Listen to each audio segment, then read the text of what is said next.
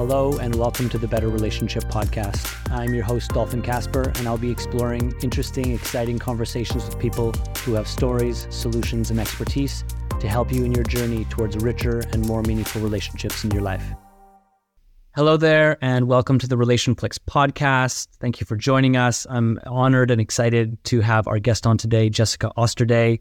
I met Jessica, I think maybe 2 years ago, something in that neighborhood. We've had a chance to speak and interact a few times in our kind of collaborative relationship, her being a part of the relationships platform. She's a trauma-informed coach and has been involved in the healing arts for almost 20 years now, exploring all sorts of different approaches and modalities. And she brings a particular style or a particular modality of working with people called Brainspotting, which we're going to get into. And in particular, if you're someone who has a relationship with fear and anxiety that doesn't support you feeling at home in yourself and really fully expressed in your life, this podcast is for you. Jessica, thank you for joining us. Oh, thank you so much for having me. I'm really honored to be here. Yeah, sweet. So, I think maybe just a little bit about you and maybe why this work with people around fear and anxiety is so relevant for you, why you feel so passionate and inspired to do this work. Well, so for me, I'm a feeler. I'm highly, highly intuitive, and I have been since quite young. There's the family stories, right, are from very early on of just understanding and knowing things and being really connected to other people's feelings and experiences of life in their internal world. And so for me, my passion with helping people with really difficult emotions is born out of my own experience of being an HSP, highly sensitive person, and my own experience of being an intuitive and an empath. So some of the struggles that go along with that are struggles that I learn and am always learning through, right? At the deeper, more nuanced level of existence on this planet, which include, feelings of being stuck in that sense of perfectionism, being stuck in the guilt and disappointment cycles that come through, and also that sort of generalized anxiety when we feel triggered and stuck and confused. I think those are the key words that I often hear people say that kind of trap them in these cycles and in those shame spirals where it's like we don't know how to quite fix ourselves out of that really uncomfortable, deep pain that just keeps kind of turning around because it was triggered by something, and we feel lost and scared and confused, and just, it's like the option at that point is just to keep trying to fix it or shut down. And I have just a tremendous amount of compassion for that. And the good news is that we can actually find resources to help deal with it. So that's not the cycle that we're trapped in any longer. We have other ways through. So that's my passion because of my own healing process that I've, had many, many skilled healers and gifted humans help walk me through that process of attunement with them and healing with them so that I can offer that attunement to myself. And ultimately, that's any healing work that we do, is actually that, right? Learning how to offer ourselves the sense of being able to sit with that really deep stuff, and trust ourselves in the capacity to meet it there. It's really powerful. Totally. Yeah. I mean, I think of the saying or the kind of cliche, our trauma is our dharma. We have these difficulties we've experienced, and life really calls us, and I think we're naturally, innately drawn to not only our own pieces, like that's what our pain that arises is calling us to our own healing, but it then seems to inevitably call us to bring what we've healed to others. So beautiful that's been a part of your world.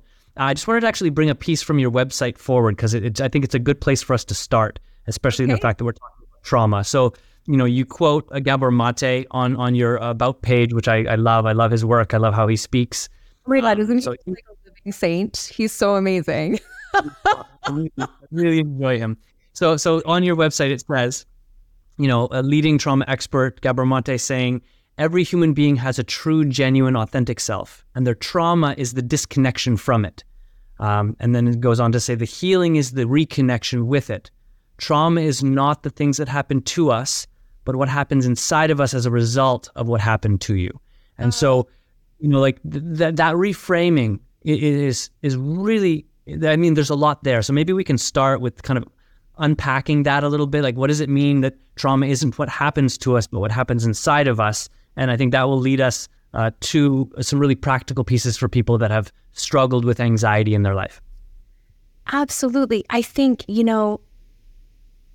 that it's a natural human condition for us to compare to other people. But when it comes to trauma, that is one of the most painful things that we can do. Because what is traumatic to one person is traumatic to one person, right? Because it ties into the neural pathways that already exist in our brain and body, right? So our trigger is going to be dependent on who we are, on our past pain, on our stories that we carry about ourselves, whether positive or negative, and how those stories either support us in something really challenging that happens or harm us in something challenging that happens. And what I mean by harm is anytime there is shame or a feeling of aloneness, any potentially traumatic event that we experience is going to hurt more. So if we feel like we can't share something that happened, either that the people around us will judge us or reject us or not create a feeling of safety in those very tender, vulnerable spots, or if we are physically alone or feel emotionally alone to deal with it, it creates a different sense of intensity internally. And so coming back to the tribe, coming back to our home, coming back to that place of safety, then feels like it's on the other side of a wall, right? And we're kind of stuck in that shame spiral in that commonly, I should have done something different. If I would have done this, then this would not have happened. I should have been more prepared.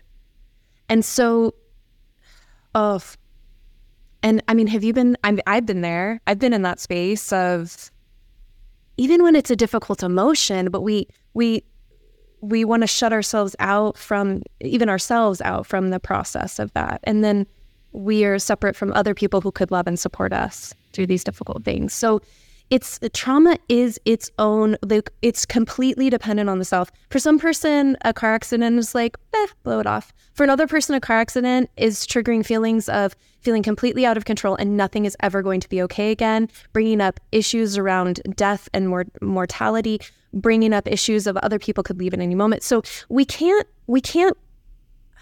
compare ourselves to others because other people have their own internal dialogue that is supporting, denying, or helping to heal something painful that happens. So it's each very dependent upon the internal self. Yeah.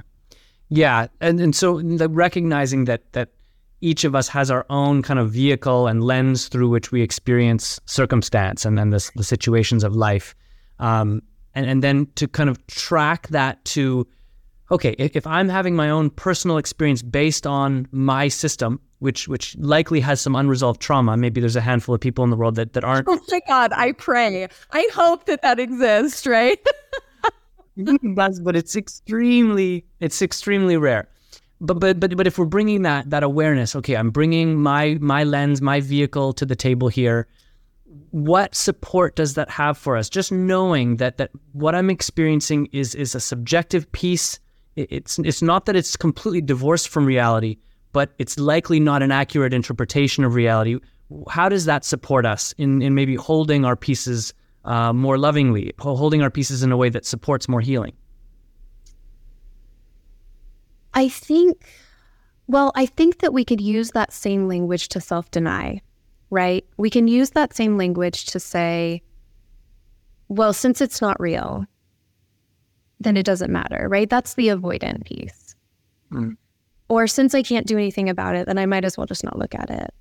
Or since trauma is normalized in our world these days and we're having conversations about it, everybody has it, it's not a big deal. Mm. I would argue that that's not true. Most of the time. Sometimes it probably is true. But most of the time, if we're feeling triggered to the degree to have these conversations with self, I think that we can use it as a form of self-compassion. So if we say, okay, everyone does struggle in life, and this is something that I am actually really struggling with right now, and taking a moment to be with that pain, and even reaching out for help when we feel like the pain is too much, because I think that that's something in our society that's actually a very important thing to say. We have a self-help industry that says if you buy this book and read it, you're going to be better. And sometimes that's true, but there are places within us that need connection. They need to feel understood by another person. They need to learn how to love.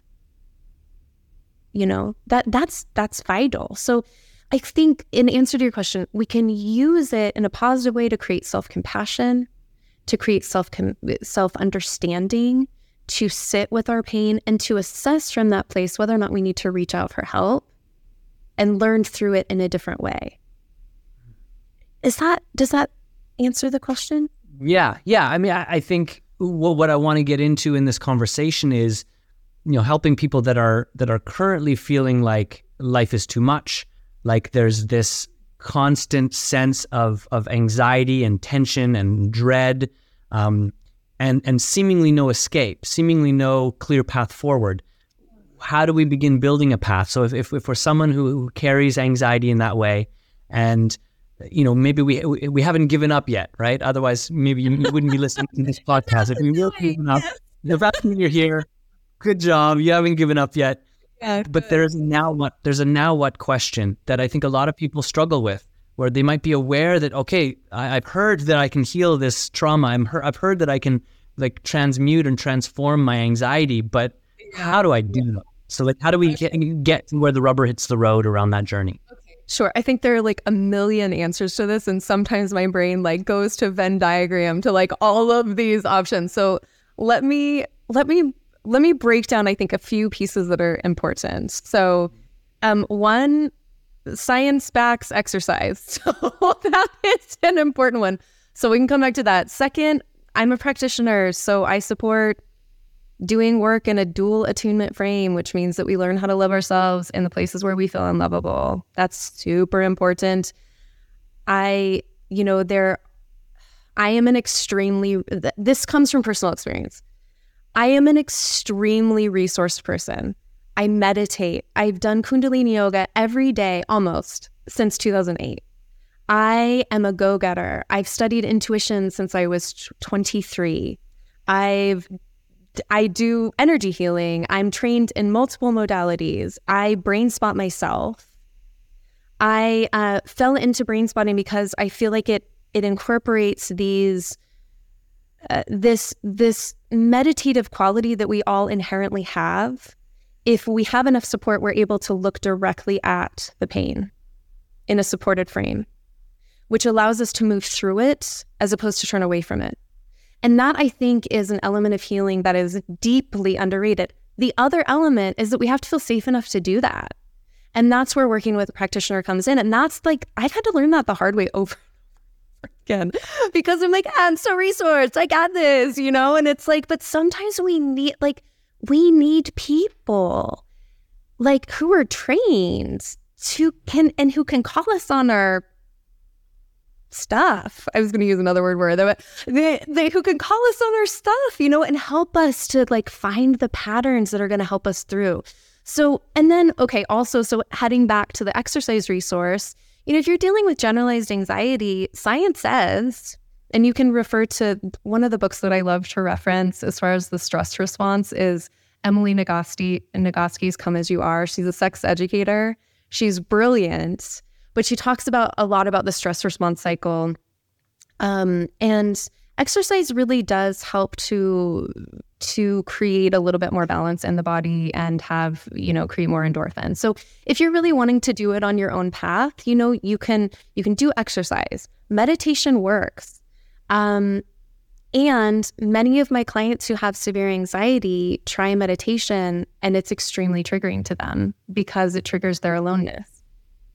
And so it can be things like if you don't feel comfortable meditating and you really want to just find ways to cope, we can do other things like taking walks in nature, We can do other things like connecting to the truth of who we are, which we do through Brainspotting as well, and link it to the unconscious mind, but connect to the truth of who we are that is on the positive side and focus on those things. I think books that come to mind are Hardwiring Happiness, and there are different mindfulness techniques that do work. But what I think is really messed up is that I think promoted in capitalism is the idea that those should work for everybody, and they just freaking don't. And there's a reason for that. And so if you feel stuck, it's probably not your fault. You just need the right help. So I feel very passionately about this, obviously. So does that help? Kind of, I kind of touched on multiple Venn bubbles that were popping in my head, but how are we doing here? It totally does. And I want to add a piece. It's not really a pushback, but it's a kind of devil's advocate that I think inspires our conversation to be more practical to people. And that is, you mentioned people coming to meditation and actually being quite uncomfortable. Even some people might describe as a re-traumatizing experience. They're like being more deeply with the very things that they had been avoiding. Maybe some of the things that are the root of their anxiety. And so I think there's practical ways to come at ways of being with ourselves and our emotions that are kind of progressive, so that we're not stepping into the belly of the beast right away. We're kind of working our way up to that, which I think is relevant in many ways. What I think is also relevant is that a recontextualization is required for us. If we've struggled with anxiety and trauma for most of our lives, and we want to be free of the limiting aspects of trauma, part of the journey is going to be facing and feeling more of what we haven't faced and felt. Yes. And so, the only way to do that is to make sense of the pain versus try to mitigate the pain. And so I think my approach, and I think yours as well, is like to do both. It's relevant for me to know where someone I'm working with is at, and to, again, not push them past their yes, their inner yes of like, yeah, this is the time is right for me to face and work with this piece. So there's the practical, how do we manage and progressively walk someone along a journey where at some point they are ready to go into the deepest, darkest cave and they can show up for that. But also, how do we create kind of new agreements within someone where they go, oh, I actually know that part of this road for me, part of this healing journey for me is to recognize how resilient and powerful I am. And I am able to begin to let in and feel more of the things that have been difficult in my life. So how do you approach that? I think on both sides, the practical, walking someone progressively along a path of growth and healing, and helping someone maybe more on a spiritual or contextual side. How do we recontextualize pain so that we're willing to face it more fully? Yeah, so really, I think what it comes down to with much of the work that I do is dropping into or helping them develop a sense of self-trust, which they naturally do through the process, right? So we are looking at the pain points, of course, and we're also looking at the internal resource points. So the truth of who someone is, what gifts they naturally offer, how they can support themselves within their deepest pain. Even if we're not jumping directly into the deep end, we're starting at places where their mind is willing to go as we're developing a relationship and as they're developing their trust relationship with themselves. So they're learning how they can be strong for themselves while they're dealing with some of the harder aspects, harder feelings, harder belief systems and stories that are also running. So I think that both things are really important. And I think, so yes, I think that naturally the client gets more comfortable meeting those difficult spaces over time by trusting themselves more within the process. I think one of the things that I see the most in anxiety is a loss of self-trust, because we feel like our body is betraying us all of the time, and we feel like we need to mask, especially if there is significant trauma in the outside world, so that people don't know that we're freaking out in that moment, or in order for them to not know that we're freaking out so that we can come back to self and assess whether or not that trigger was real, or, and I think those are more in acute situations, but certainly that sense of masking in order to be loved, accepted, included, feeling a sense of belonging is something that a lot of us inherently do anyway in life. And when we struggle with anxiety, those things can kind of get interwoven. So recovering a sense of self-trust is vital. And that can look like a lot of different things to a lot of different people. So, I mentioned exercise. Maybe that's doing yoga. Maybe that's just whatever is important or whatever connects a human into their inherent goodness, their inherent resource, their inherent parts of themselves that are true to them, and good, true and good. Those are key elements to creating the backbone to stand strong when we're meeting the parts of ourselves that are very challenging, or the beliefs or feelings.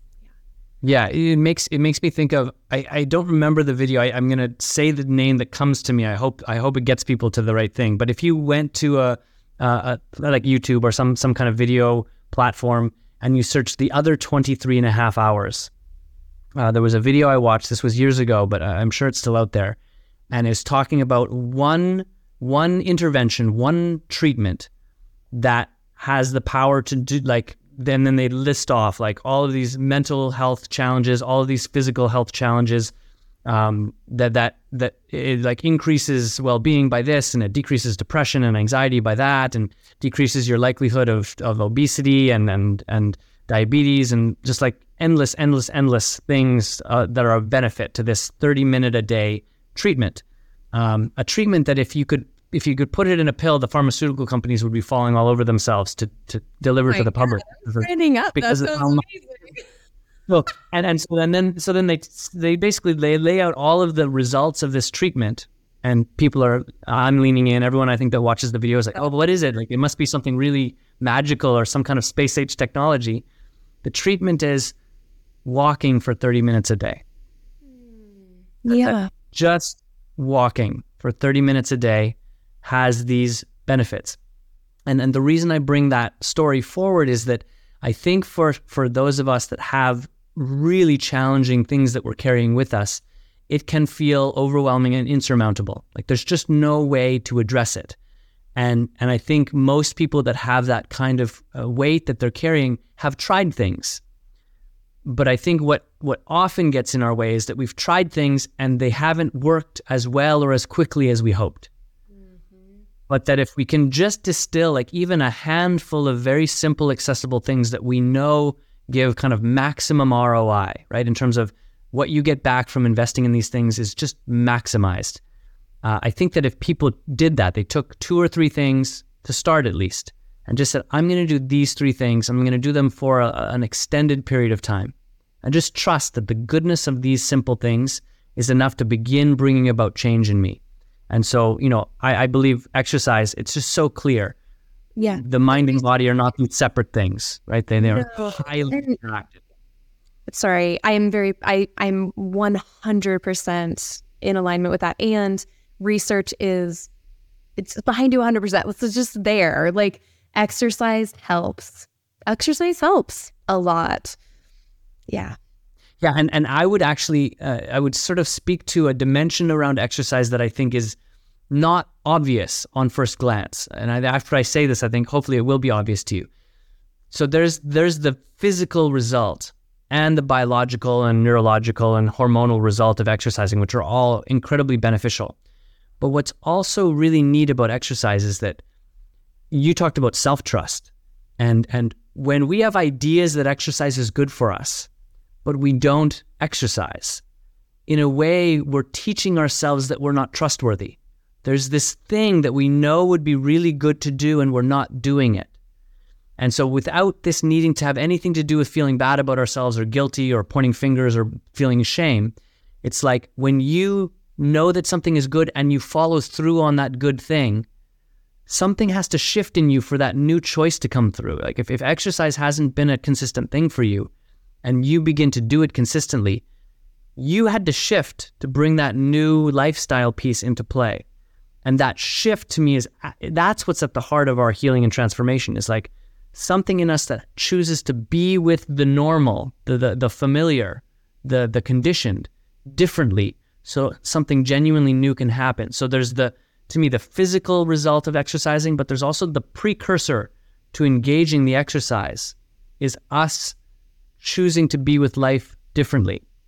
And as we choose that exercise, we're developing trust of ourselves. Like, oh, I can trust to do this thing that I know is good, and now the benefits come, and I'm creating a whole new relationship around self-trust with myself.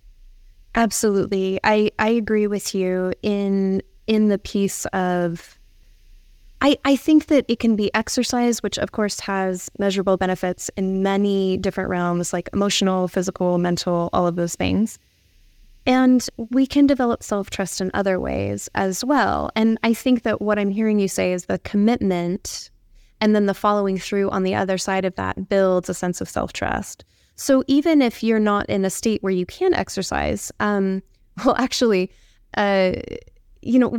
do a lot of different things in order to continue to build self-trust. I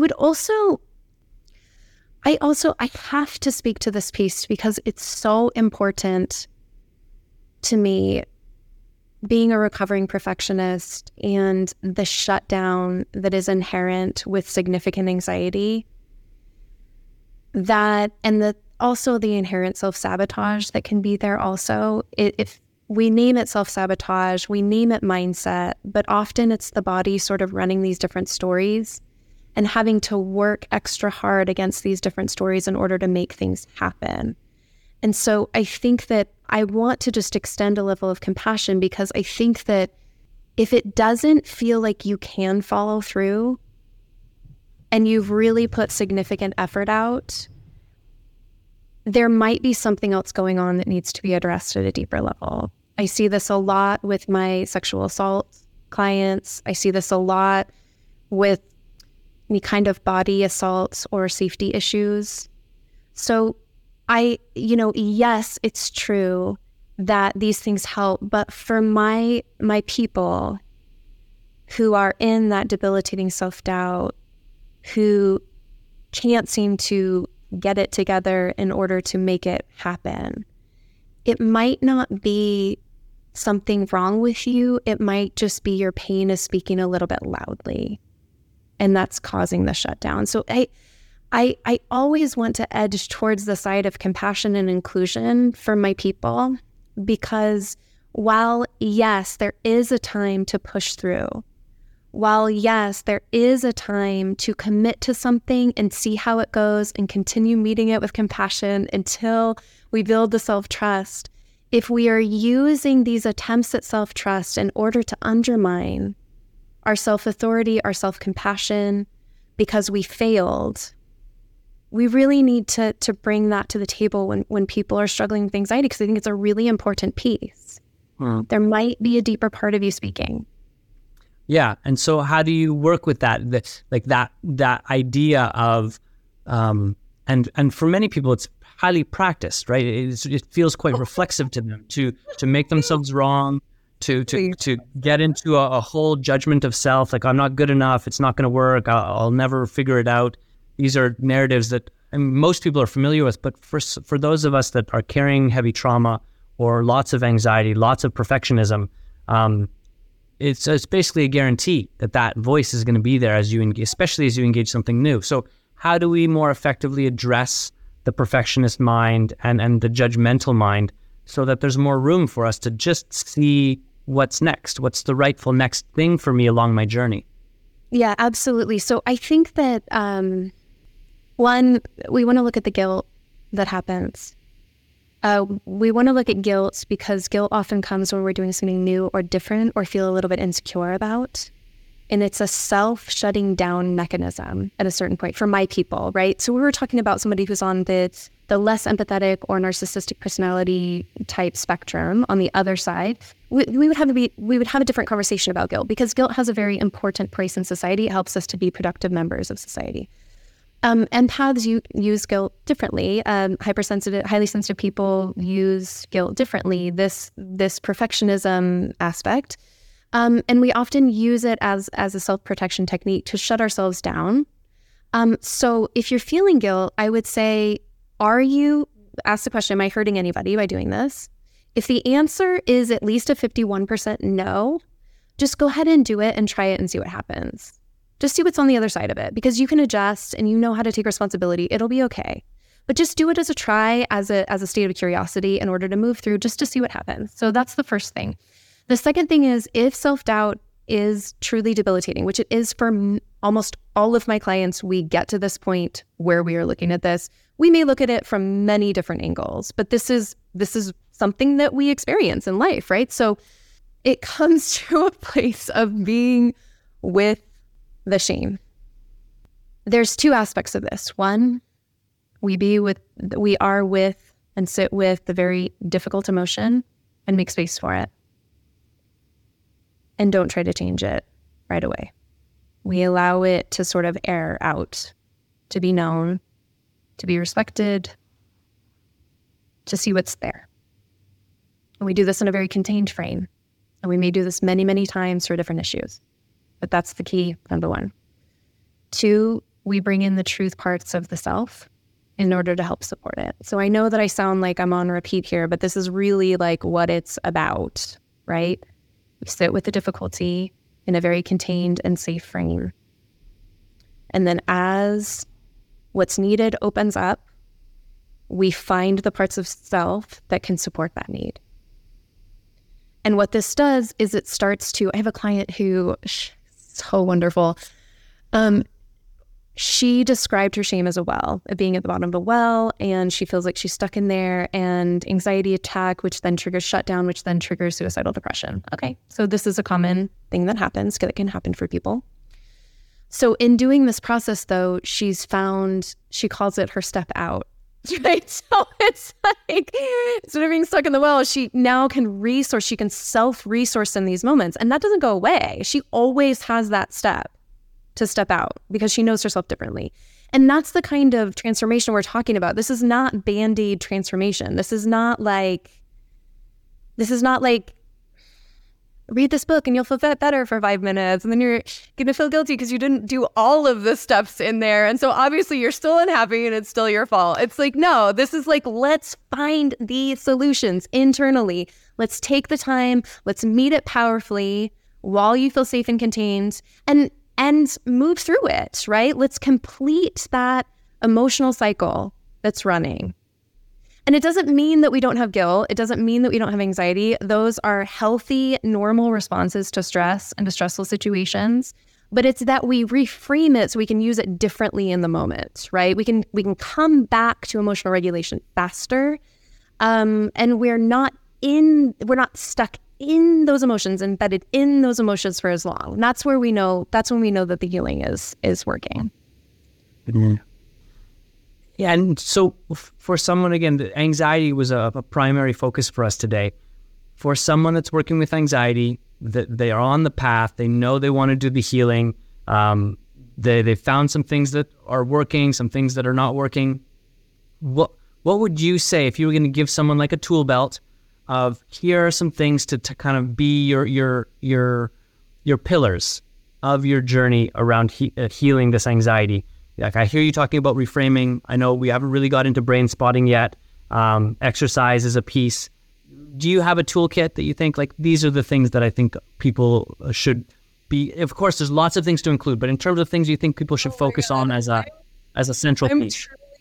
I'm a terrible coach in this department because nothing is prepackaged. I literally meet each client as is needed and I meet their pain as is needed. So you probably are better equipped at, I don't do packages because I want to meet them with their language in order to shovel through and get to the stuff, right? So I'm kind of terrible in that way as far as most coaches. I don't have any programs. I do individual work, So I really think that it comes down, I think the broader strokes here are notice your guilt. Notice your guilt. Notice when it comes up. Are you doing something new? Are you doing something different? Are you doing something that you're unsure about? Play with that. See if there's wiggle room there. Because if we can reframe guilt, we can reframe a lot of misused energy in our body, right? If you can't do it alone, it's not your fault. Like, let's take that stigma away right now. If you're struggling, like, there are people who are trained to help you and who would love to help you move through it. I think that's like my deep heart is like, babe, if you feel alone, let's work on this. Like, let's move, let's do this, let's make you feel safe enough to go there, right? That's where my heart is. So guilt, exercise is helpful.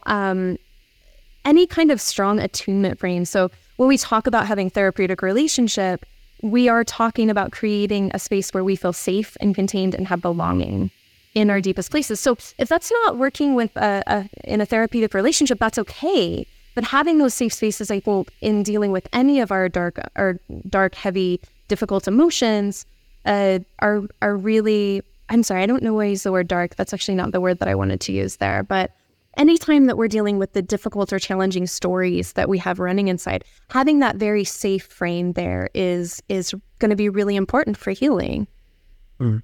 What would you add? What would you put in on the tool belt? I feel like you have some pretty strong skills here. So yeah, I mean, I love the last piece you just shared. In a lot of the trainings and workshops that I've done, I like to talk about how do we create a space where we feel safe to feel unsafe. So in other words, we're recognizing that there's the experience that occurs in our system, and then there's the kind of container within which that experience takes place. And I think we can create that, what I might call a meta frame for my experience that has more room for the experience. Because if my meta frame is really small and the experience gets to the kind of outer reaches of that frame, I have kind of an inbuilt sense of like shutting down, like, no, that's too much. Yes. Whereas if I build a bigger frame, now that experiential frame can actually expand into whatever space is needed for it to be expressed. And I think that's where especially something like anxiety gets tough. If the meta frame is too small, it forces that energy and the information and the real calling that the experience is putting forward, it forces it back on itself. It becomes a recurring kind of recycling loop, and it doesn't get to be fully expressed in a way that allows it to dissipate, and that's really what everything I've experienced in terms of anxiety is, that it's brilliant information. It's bringing something we need, but it needs to have enough room to fully move through our system, and that the system is built to dissipate that. So to me, how do we create a framing where the big experiences of anxiety and fear are free to be there? And for us to somehow know that we're safe in that, more broadly. We won't necessarily feel safe, because the experience of fear is really not feeling safe. But like a young child who's afraid, the loving parent can create a space for that child to feel afraid and know that beyond that feeling of fear, they're held, they're loved, that someone is there attuned to and responding to their needs. And so the real beauty of the healing journey is when we finally realize that we can play that role for ourselves. Absolutely. So to me, that's like at the heart of it. That's really important. And then whatever tools we populate in terms of what to do, those are great. But if the reframing, if that meta frame isn't there, I think we're still kind of locked in a confinement that doesn't allow the underlying trauma to really be felt and healed. Beautiful. And so when you use the word meta frame, I hear things like expanding our view of the situation so that we have our observer self also watching the part that's in reaction or in trigger or in emotions in that moment, so that we're able to both hold that self-compassion frame surrounding the body that is larger than the internal feeling that feels like it's taking all the space in our internal living room. Is that kind of what I'm hearing? And then the negotiation between those 2 points is the space of healing. Yes? Yeah, the interaction between those two. And like, it's perfect, because I'll just bring us back to what I spoke about in terms of Gabor Mate. So, every human being has a true, genuine, authentic self, and their trauma is the disconnection from it.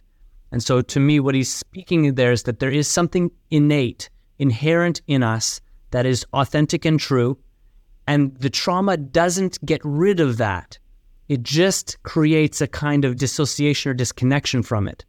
And what allows us to heal the trauma, the thing that is operating in our system as a result of what happened to us, we bring that authentic self, we bring that loving, compassionate container to the hurt pieces of us.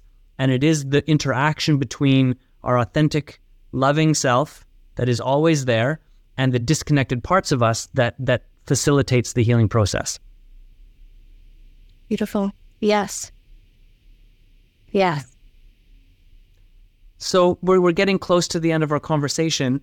Is there anything you want to say about your work, or maybe Brainspotting in particular, that kind of can hold a supportive kind of navigation for people in engaging these pieces of themselves? You know, Dolphin, the first thing as you started asking, it was like, what don't I want to say about Brainspotting? I love it so much.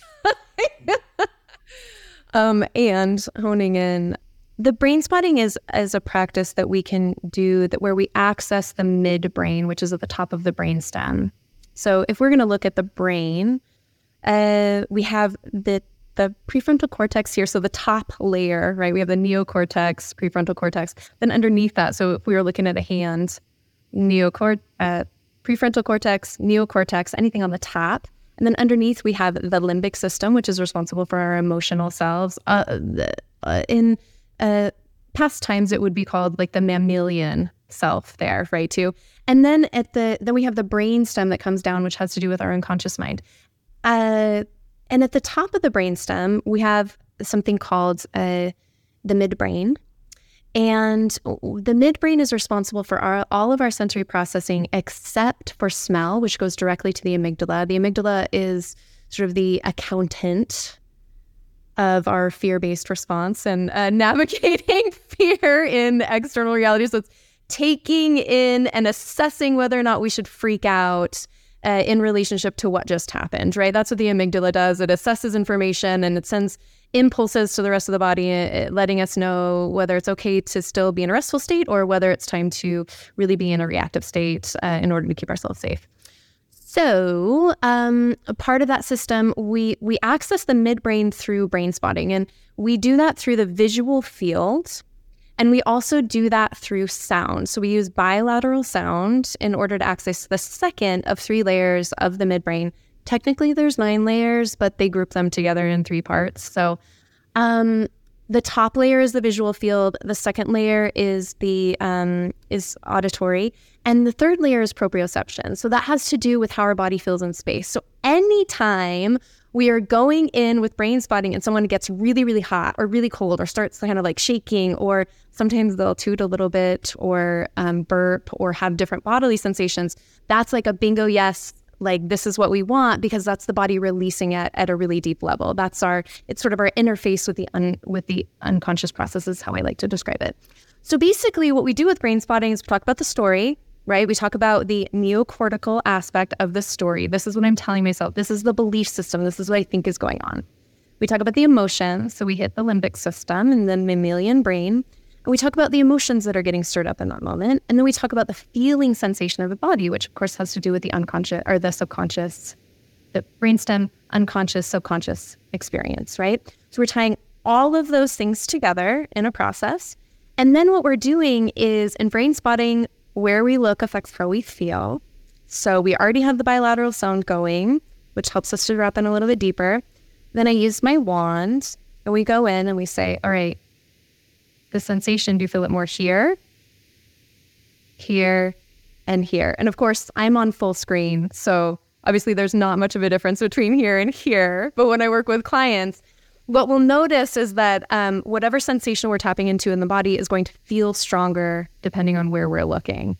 And so then we go into kind of a meditative state and we allow the body to self-resource from that place. So we're meeting very directly the emotions that are coming through. And of course, the brain is going to self-protect. So it's only going to allow through what it's ready to allow through in that moment. So we can trust the body in this state.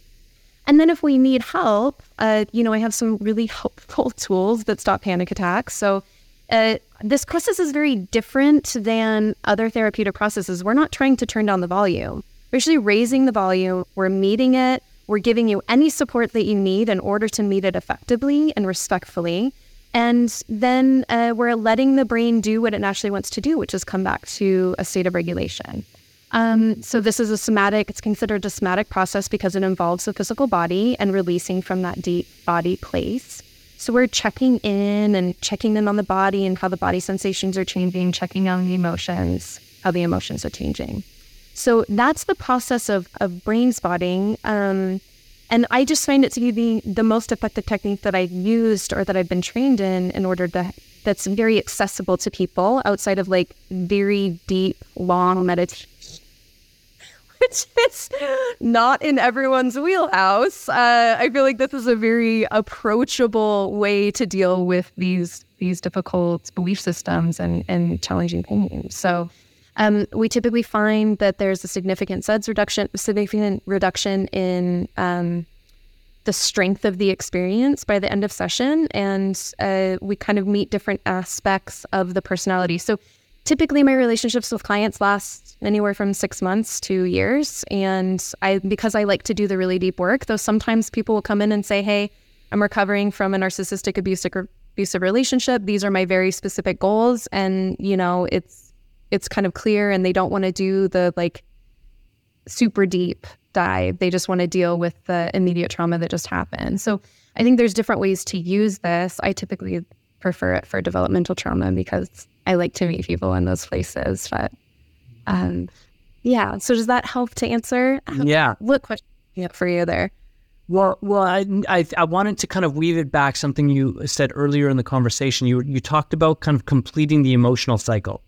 And what I hear you speaking about in the Brainspotting process is you're actually bringing people into a kind of multidimensional recognition and experience of their trauma, right? So you're bringing the mind and the body and emotions to the point of experience of that trauma, and you're supporting them in coming back to a steady state equilibrium, which completes the emotional cycle on a somatic level, but it also, this is the beauty, I think, of the kind of the real journey of healing, is that each time we complete that cycle, what we're essentially doing is we're sending a message to the nervous system and to ourselves that when we get dysregulated in that way, it's okay. Yes, we're dysregulated, and we know that the ultimate trajectory of this experience is back to steady state, which is what we didn't experience when we were young, which is why so much of this trauma is still in our system, because it didn't get a chance to consistently complete that dysregulation cycle, which amazingly, not so amazingly, is like when we look at attachment, there's something called the healthy attachment cycle, which is the child has a need, they become dysregulated, a loving, responsive caregiver meets that need, the child gets regulated again. That's a healthy attachment cycle. When that attachment cycle doesn't complete on a regular basis, what the child begins to learn is that when I get dysregulated, no one's coming to help. And then we create all sorts of core beliefs around what it means that no one's coming to help us. So I'm just kind of connecting dots around what you shared in my experience this one. Thank you. I love it. Keep going I keep going. I know we're reaching our time, but I was just enjoying how things wove today. And I think, a couple of things to leave us with, like anything else you'd like to share with people that came in the door today looking for support around their anxiety and their healing. And then for sure, if people want more of Jessica, where do they find you? Oh, yeah, absolutely. So my first message is you're doing a good job. Like, there are probably reasons why you feel uncomfortable right now. In fact, there's reasons why you feel uncomfortable right now. So let me just reflect that to you. And they're real, and you're doing a good job meeting it. I think that we don't give ourselves enough credit often for the amount of showing up we do in life. So I think that's really important. It's important to, I want to acknowledge you. I want to acknowledge myself. I want to acknowledge you. We're all showing up, and that's a really big deal. It's very underrated in our society. I really do believe that. So if you are curious about connecting with me in a larger way as far as becoming a client or exploring what I do or learning more, I do offer free consultations. You can reach me on my website, which is just my name.com, Jessica Osterday, Osterday.com. There's a really easy form you can fill out there and see if it's a good fit for you. I think, God, I know how much Brainspotting and like diving in to the intensity of this work has changed my life. So I just always want to encourage, if it's not with me, please, if you feel like you need help, please reach out to someone. I think it's really a powerful choice to make. Awesome. Jessica, thank you so much for your time. It's an honor to speak with you. It's an honor to have you on the RelationFlix platform. I trust and hope that we get to keep kind of playing in the sandbox and interacting professionally. And I just wish you all the best. Thank you again for taking the time today. Oh, thank you so much. It's an honor. It's an honor to be a part of RelationFlix. I love what you guys are doing. It's pretty cool. Thank you. And for those that joined, thank you for your time, and we look forward to seeing you again soon. Thank you so much for being here. You've been listening to the Better Relationship Podcast, brought to you by RelationFlix. Please subscribe to the podcast, and you can go and check us out at relationflix.com. We look forward to sharing so much more with you. And until next time, my friends, love well.